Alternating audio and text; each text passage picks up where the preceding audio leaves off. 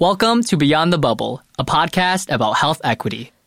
We started this podcast because we wanted to find a way to share what we've been learning about issues in our community in order to create dialogue and inspire change. The purpose of Beyond the Bubble is to expand from your own perspective, your sphere of knowledge, and just learn more about the issues in the community around you. Go beyond your bubble. I'm Olsen Ha. I'm Sweta Balaji. And welcome to Beyond the Bubble.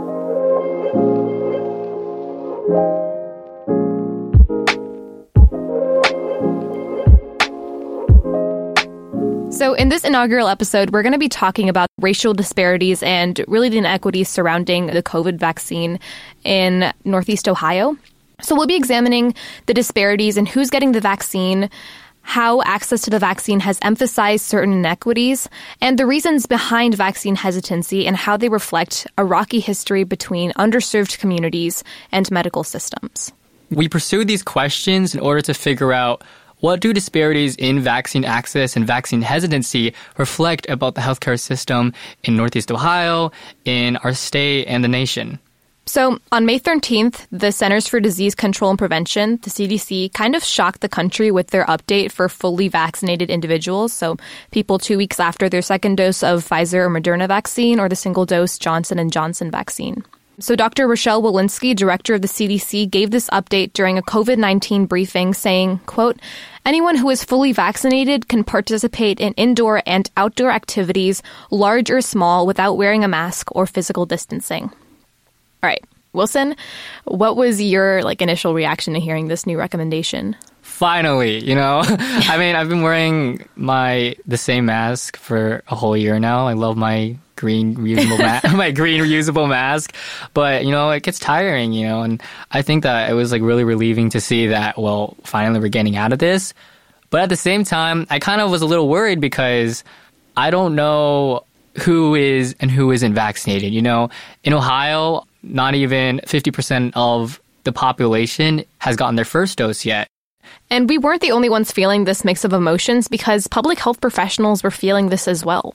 One of the biggest concerns that I heard being raised was it was almost a little careless to make such an abrupt transition, that we don't have the same proportion of individuals fully vaccinated. It's not uniformly distributed across the country. There are places where vaccination rates are lower. There are age groups that aren't even vaccinated yet. So for parents with young children who want to keep their children safe and have their children in public spaces, those children should not be unmasked if they have any concerns of becoming infected. And so I don't think that message was tailored appropriately. I think that it came off as sounding too much like a universal recommendation. My name is Jennifer Cullen. I am a PhD in cancer epidemiology. I currently work at Case Western Reserve University, where I am a professor in the Department of Population and Quantitative Health Sciences, as well as an associate director in the Case Comprehensive Cancer Center as an AD of Cancer Population Sciences. So clearly this new CDC recommendation stirred some controversy, and many people have said that it really should only apply to communities that have a substantial proportion of its population vaccinated. And the main argument is that if there aren't enough people in a community vaccinated, it's not as safe even for fully vaccinated people to not wear their masks. And these communities that have a substantial proportion of its population vaccinated also happen to be the majority white and affluent communities in Ohio. And because of that, this new CDC guideline kind of raises issues of vaccine inequity. And that's exactly what we're examining today. So who in Ohio is getting the vaccine and who isn't? What are the issues surrounding access to the vaccine that affect certain people's ability to get it? And what's the role of vaccine hesitancy? These are the questions we'll be exploring in this episode, so stick around.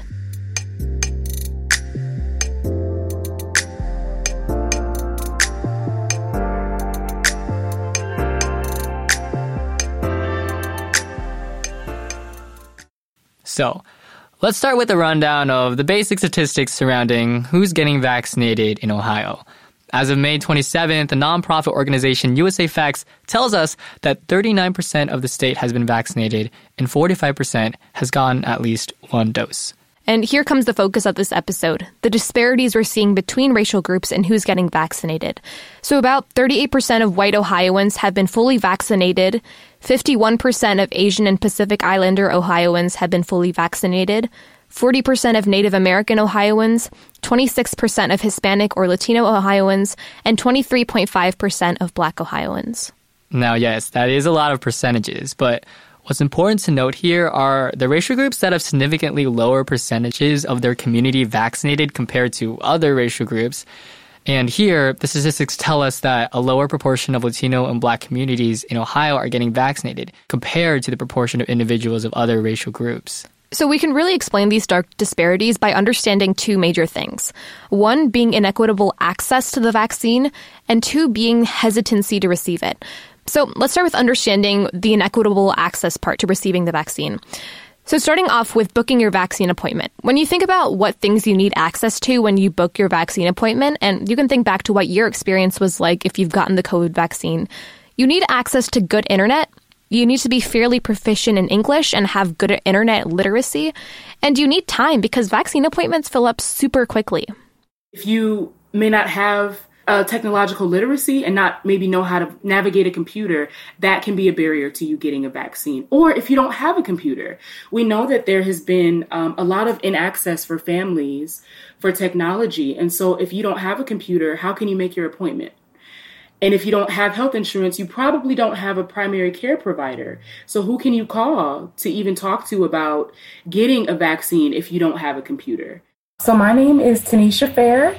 I am a research assistant at a think tank in downtown Cleveland. It's called the Center for Community Solutions. She co-wrote an article on the Center for Community Solutions blog titled, quote, "Inability to miss work contributed to vaccine hesitancy and likely lower vaccination rates." So here you're really seeing how this inequitable access piece ties into hesitancy to get the vaccine, with both possibly contributing to lower vaccinations. But we'll get into the vaccine hesitancy a little bit later. So the research took a map of Cuyahoga County, divided them into zip codes, and in one analysis found the percentage of the population of each zip code area that was vaccinated, and in another analysis found the percentage of the population 16 years and older with an annual income of $35,000 or less. Now, this research found that the areas of the county where there are the most amount of low-wage workers also happen to be the areas with the lowest vaccination rates. The main explanation for this correlation is that it is much harder for low-wage and hourly workers to take time off work, which means you have less time to spend booking your vaccination appointment, which is already pretty difficult to find. You have less time to drive to your vaccination site. God forbid, if you experience side effects of the vaccine, that affects your ability to go to work. And you really don't have time for that. If you take off half a day because you're ill or something happens and you don't have sick pay, that could be up to your monthly spending for your fruits and veggies for the month.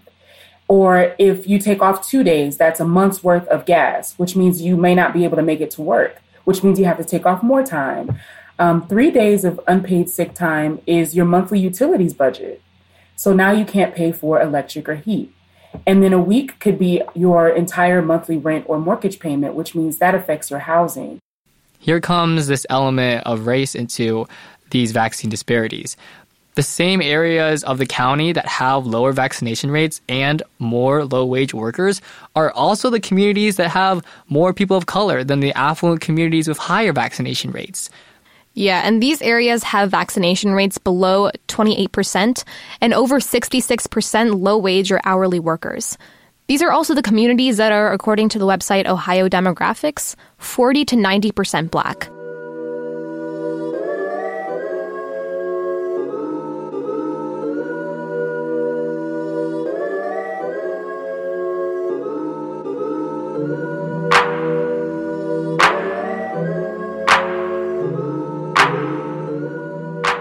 So I remember how I was helping my parents book their vaccine appointment, and I tried for a few days, and I just kind of got lucky one day at 12:30, 1 in the morning when I was able to find them an appointment at Rite Aid. Wilson, how did you book your vaccine appointment? So I had the privilege of my parents kind of taking that over for me. They were able to get a vaccination for me and my sister at the Wolstein Center near Cleveland State, downtown Cleveland. one thing that's important to note here is that I don't live near Wolstein. It's about it was like a 40-minute drive for me. Yeah. And it's difficult because, first of all, my parents don't really have that much time to, sit around and try and find an open vaccine appointment. But I did. So I was able to take that time to book it for them and also book my own vaccine appointment. And if you're an hourly or low-wage earner, you don't have the time to try again and again every day to finally get lucky one day like I did and book your vaccine appointment, let alone take time off to get it or stay at home if you're experiencing side effects. And if you're living in a majority non-white community, your community is probably more likely to have difficulty in accessing the vaccine. Now, think about the website that most Ohioans have used and are using to book their vaccine appointments. It's the coronavirus.ohio.gov website by the Ohio Department of Health. To even navigate a website, you need good internet. And there are major disparities in broadband internet access in Ohio where communities of color don't have as high quality or just don't have access to high-speed internet. But honestly, we could do an entire episode on just that. To understand what's on this Ohio vaccination website, you need to know English, because the website isn't translated into any other language. Offering access to the vaccine in multiple languages is extremely important. If it's in a totally other different language, how would you know what to believe, right? There is a huge need for information to be readily available in Spanish, right? Regarding the vaccine cost, the safety, and how to get it, right? Is getting the vaccine safe for me, so having those answers in their language readily accessible should be a top priority. So I'm Mary Lee Santiago. I am the Director of Education and Training for Metro Health's Institute for Hope. And the work that I do within the Institute for Hope is be that convener to address social determinant of health related issues from a policy perspective, from a research perspective and evaluation. A lot of people have to know about what exactly the COVID vaccine is in order to get it and get the information as to how it's being offered, where it's being offered. One issue is that some people don't even know that it's free to get the vaccine. And a lot of the information that we think is basic, that's kind of like common knowledge at this point related to the COVID vaccine, that access to that information has been barred for people who aren't very literate in English, who don't know how to speak English, or who can't understand it. And another thing about providing vaccine information in languages besides English is that you just show that you care about communities in Ohio that don't speak English. If it's not in my language, that kind of communicates to me, you don't care about me. This is really for the white people. My name is Jamal Trice. I am employed with the YMCA of Greater Cleveland. I work for what's called the Whitehaven branch. I'm a monitor, and what Whitehaven does is they provide transitional housing for homeless men and women who are both homeless and also chemically dependent. So up till now, we've been talking about barriers to booking your vaccine appointment, but we haven't quite talked about what happens after you book your appointment. First, you need reliable transportation to get to your vaccine site. So being low income probably means you don't have access to a car, right? We're thinking about people who use public transportation to get to their jobs, to the grocery store, etc. To get a vaccination, which may be quite far, means using public transportation to get there will take a really long time. And if you can't take time off work, and so we're starting to see these kind of barriers overlap, right? If you can't take time off work, it's difficult to get to your vaccination site in a timely manner if you don't have a car. However, we have seen that organizations are making an effort to kind of alleviate this obstacle of equity. We know that the RTA is offering free rides to vaccination sites, and also Uber is also providing free rides for people to go to their vaccination site as well. So moving on from transportation, another issue is that sometimes there aren't enough vaccination sites in your own community to be able to get a vaccine.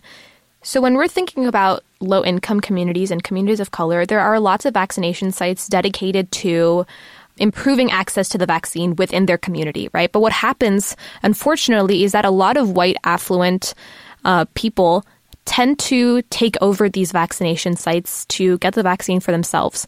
So what ultimately happens is that, so like there's a vaccination site in your own community, but you're seeing people not in your community, people that actually have better access than you do to get the vaccine, taking over those sites. And so you don't even have a place to get the vaccine. Yeah, and I think that that's one of the reasons why we're seeing disparities in the number of people who are getting the vaccine by race, because, we see that trend in terms of like the low-wage workers and communities of color.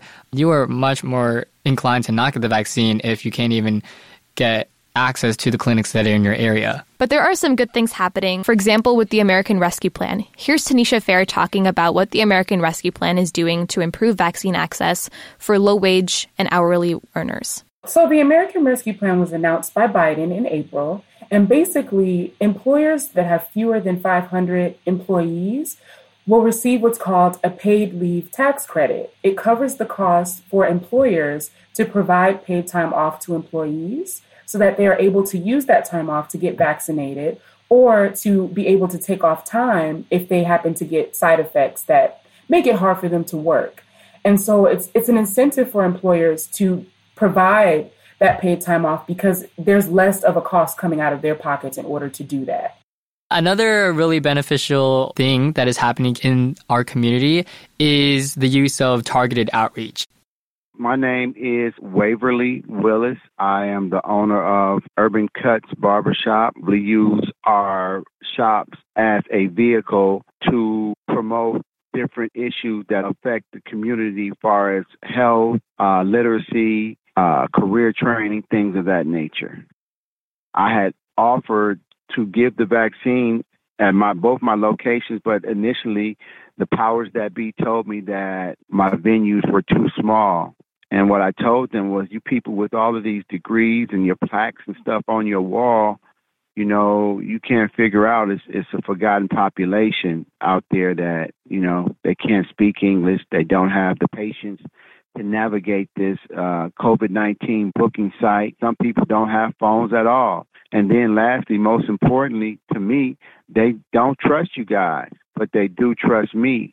Yeah, I'm really inspired by his story because I think that although he has a history of being very involved in terms of helping people take accountability of their health, I think this is a super impactful thing for him to do, especially with those issues of vaccine clinics being so hard to access or the fact that appointments were so hard to get. But I also think that when you have a vaccine clinic in such an intimate place in your community, such as a barbershop, that made community members way more inclined to get the vaccine, which, at the end of the day, we want as many people to get vaccinated as possible. So I think that his influence, not just as a community member, but being able to put a vaccine clinic where it was really helpful in terms of getting more people in the community to get vaccinated. But you don't need to own a barbershop or even be an adult to be able to have an impact on vaccine equity. And here's where Teens for Vaccines from Hawkins School comes in. And here's our very own Miss Becker. My name is Jenny Becker, and I teach mostly 11th and 12th graders at Hawkins School. I teach biology and environmental science. I actually started by helping a coworker get an appointment for her daughter. She felt overwhelmed by the system. I think her daughter told some friends, and all of a sudden I was making like dozens of appointments for kids in the senior class. And teaching them how to make appointments. And it snowballed from there. A couple kids said that they wanted to help, and we volunteered. A handful of kids and I volunteered at MedWorks, and they actually partnered with an organization called Greater Cleveland Congregations, and they relied on volunteers almost entirely for all of those clinics. So volunteer nurses and doctors that gave the shots, volunteers that ran the parking lots, the check-in, all kinds of monitoring. I happen to have a friend who works for MedWorks, and she was short volunteers because it happened so fast. And so I was like, well, we're on spring break, and I know a lot of kids who are interested in this. So we sort of started there, and then made an intake form so anyone could say, hey, I'm looking for a vaccine for so-and-so and I don't know how to get it. Could you get it for us? So what we basically did was learn the system. We learned all the websites all the places that had vaccines, what time they released appointments, what information you needed to book an appointment at a certain place. And basically, we taught other students. So I think what's wonderful about this is the fact that, and like I was saying earlier, you don't need to be an adult to be able to have an effect on improving vaccine equity, right? You know, because like as teenagers, we have pretty good internet literacy. We can navigate ourselves throughout the internet, and leveraging our own skills to help people is so important. And I think there's so many ways that we can help people book their appointments just simply by, you know, knowing the ways of the internet, by being proficient in English, things like that that seem so basic to us, but can have such an impact on community members. I mean, going off what you said, Sweta, you don't have to have any like special talents to really do this. Just use the skills that you have. And I think that this is a great example of kind of taking your privilege and just helping others. You know, I think that this appointment, I don't know, debacle was, very intimidating to a lot of people. And I think that having community members to help you through that process is extremely comforting. And I hope that that continues to exist as we try and get more people vaccinated. So now we kind of had this like light at the end of the tunnel in terms of getting access to the vaccine. You know, we're having more clinics popping up in more convenient places. We're having more people being involved in helping people get access to the vaccine. Then why are the numbers still below 50% in terms of the amount of people who've gotten their first dose? So let's talk about vaccine hesitancy. Now, I just want to clarify that just because someone isn't getting vaccinated doesn't mean that they're an anti-vaxxer. And I put that in quotes. And sure, I know a lot of us are thinking of a very specific archetype of this cult out there who thinks that the government is trying to track and control us with this vaccine, who would rather use their essential oils and whatnot. But we're not talking about that very small population of vaccine villains. A study by Census Pulse found that Black and Latino Ohioans are actually more likely than white Ohioans to be hesitant to get the vaccine. Well, we know that there is a history of mistrust in medical systems from underserved communities such as the Black community, the Latinx community, and low-income communities. One of them, for instance, is the Tuskegee syphilis study. And just in case people don't know, what happened with this study is that health practitioners had Black individuals participate in a study, letting them know that they were trying to basically help figure out like a cure to syphilis.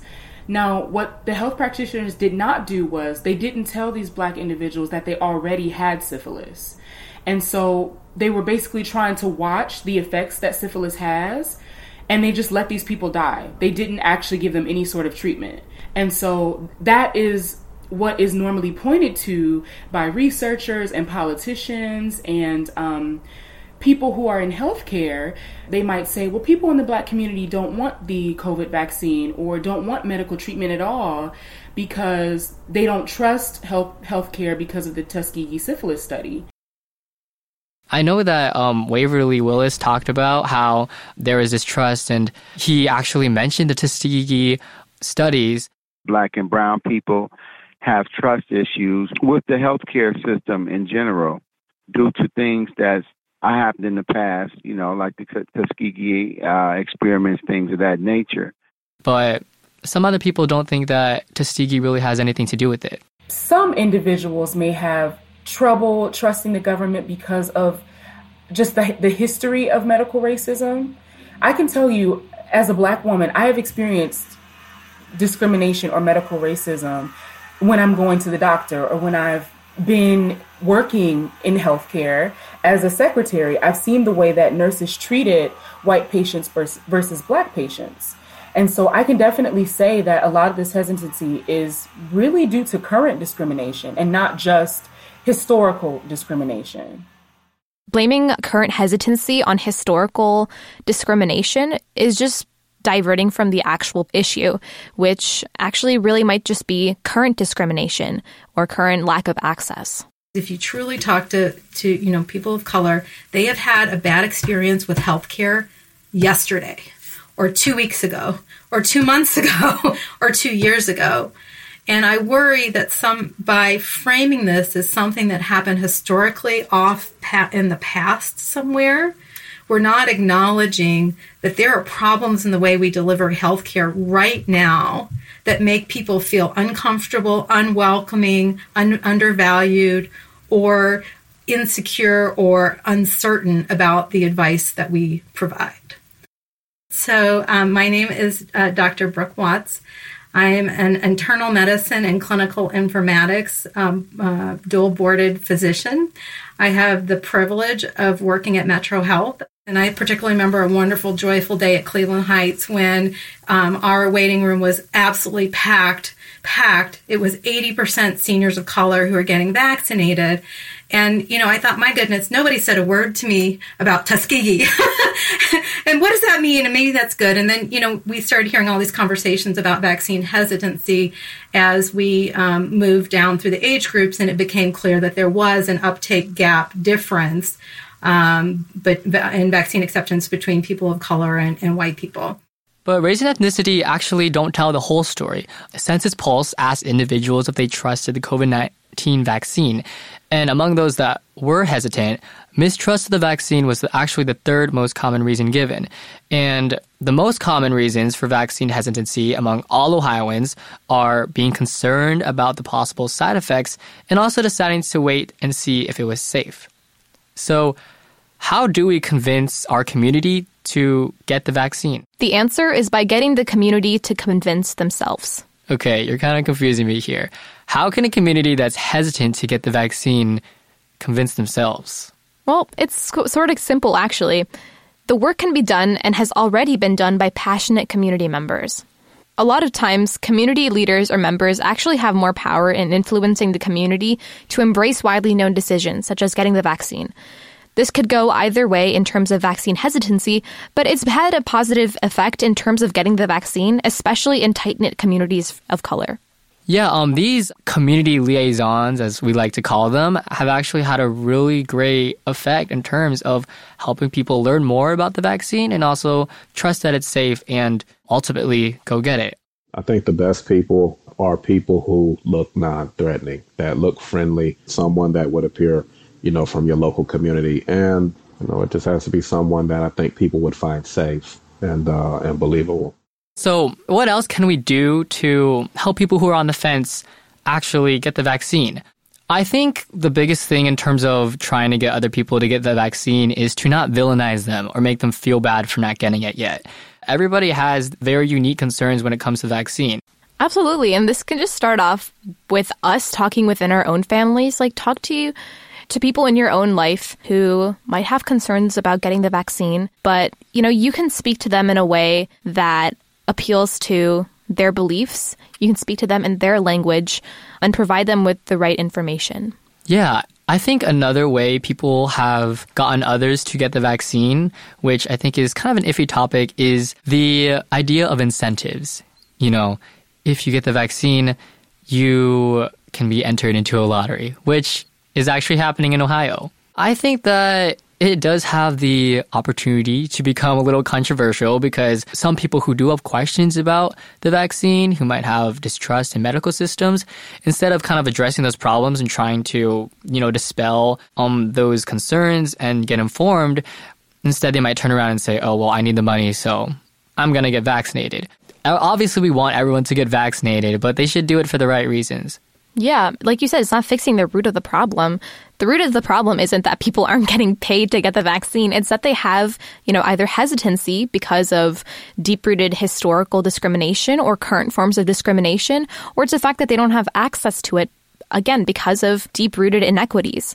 Normally, the people that take advantage of lotteries are people that feel that if they win the lottery, which is already like a really small chance of that even happening, that somehow their financial burdens can be in some way alleviated. And, people that make the lottery are aware of this. They're aware of the people that buy a lottery ticket. They're aware of their demographics. And I think by using a system that sort of perpetuates, poor people thinking that they can, it sort of like takes advantage of their socioeconomic status, right? Because that they're going to buy a lottery ticket. And by trying to use that system to get the vaccine seems sort of unethical. But at the same time, it's like I feel sort of conflicted by this because it's like it's a vaccine, so it's saving lives, right? But at the same time, it's worked. I mean, we saw the numbers go up in terms of vaccination rate. The vaccination rates, went up exponentially as soon as the lotteries were announced. So, I mean, there's kind of this question of, do we kind of manipulate, our lower socioeconomic population with incentives? Or is it kind of like a, well, this is going to save people's lives anyways, so it doesn't matter that it's kind of feeding off, people's hopes and dreams?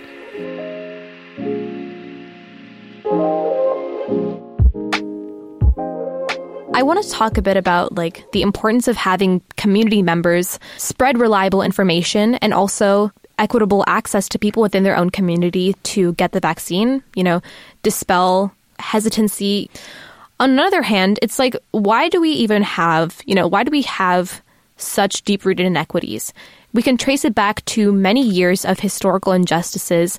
And it's like the reason that so many people have we've learned from our research that so many people have not been able to fully trust the healthcare system. It's not because of those people. It's because of the history of the healthcare system. So to me, it sometimes feels like we need community liaisons to do the work that the healthcare system has failed to do in the past. And it feels almost unfair to have people within your community do that on behalf of the healthcare system. Yeah, I totally understand what you're talking about. But at the same time, I kind of get a really good sense of humanity when I think about all the good work that has been done in terms of how many of these community liaisons have had such a good effect in terms of getting people vaccination appointments, getting people the right information, and getting people to want to get the vaccine. And especially in terms of convincing that population of on-the-fence people who need those questions answered, I want to say that the health systems aren't working at all. We've seen all the great work that Metro Health is doing, and of course, there's so much work to be done. But at the same time, I am really inspired by all the great work that we see normal people doing. Absolutely. And you're so right that community liaisons are having such a huge impact, and so are healthcare institutions. They are making progress. And, in some ways, we can't really go back into history and change it. So I think that's where the importance of community liaisons comes in, because even though we can't change the history of mistrust, we have people that are willing to put in the effort to progress. Yeah, and I think that also this is an example of not having to have a title to have extreme influence or power within your own community. So what does all this really say about our health systems? I think on one hand, it shows that small fixes cannot change societal inequity. So things like they're having I don't want to dismiss the impact that these small, of course, they might not even be small changes. Things like Uber offering free rides, things like that in terms of when we're thinking about societal inequity, they can't change it all. Oh yeah, I definitely agree. I think that it is definitely not fair to underplay the great work that is going on. But I think in terms of how these disparities, in terms of how, lower socioeconomic status directly correlates to people of color, and just all these disparities that have come out that have reflected the inequities that are present right now in Northeast Ohio and the nation, that we have noticed when we see the disparities of people who are getting the vaccine. And while I think it's actually harder to make change within a broken system rather than dismantle entirely, I think that being able to recognize the inequities is the first thing. But I think that more needs to be done in terms of deconstructing the inhibitors in the first place, instead of trying to, like you said, put Band-Aids over it. And I want to go back to what you were saying earlier about lower socioeconomic status correlating with race. Health inequity is not just reflective of the healthcare system, right? It's reflective of so many other systems that we have. The systems that allow for lower socioeconomic status to correlate with race is beyond healthcare. We need more than the help of the healthcare system to improve health equity. So what lessons have we learned from this? I think we've learned that every single person has a part in improving health equity. You can talk to your own family. You can help people book vaccination appointments. Every one of us can leverage our own skills to improve access to the vaccine.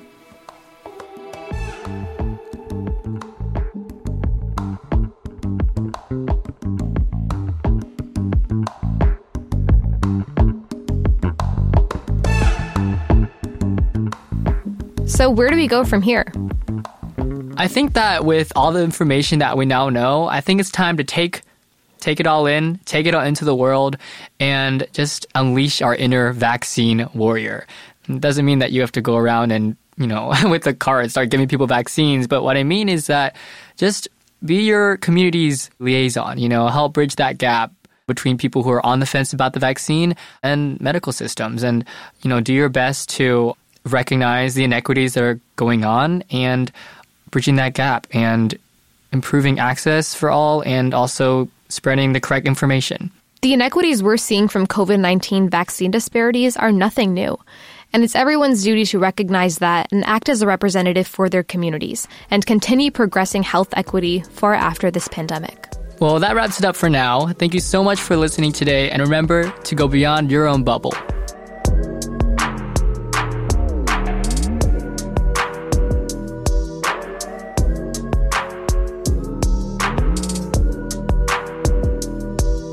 This episode of Beyond the Bubble is a production of Evergreen Podcasts, written and hosted by us, Wilson Ha and Sweta Balaji. Our recording engineer is Hannah Leach, and our mix engineer is Sean Ruhl-Hoffman. Special thanks to Bridget Coyne and Evergreen Podcast team for their support. Plus Nick Fletcher and Jenny Becker. Till next time.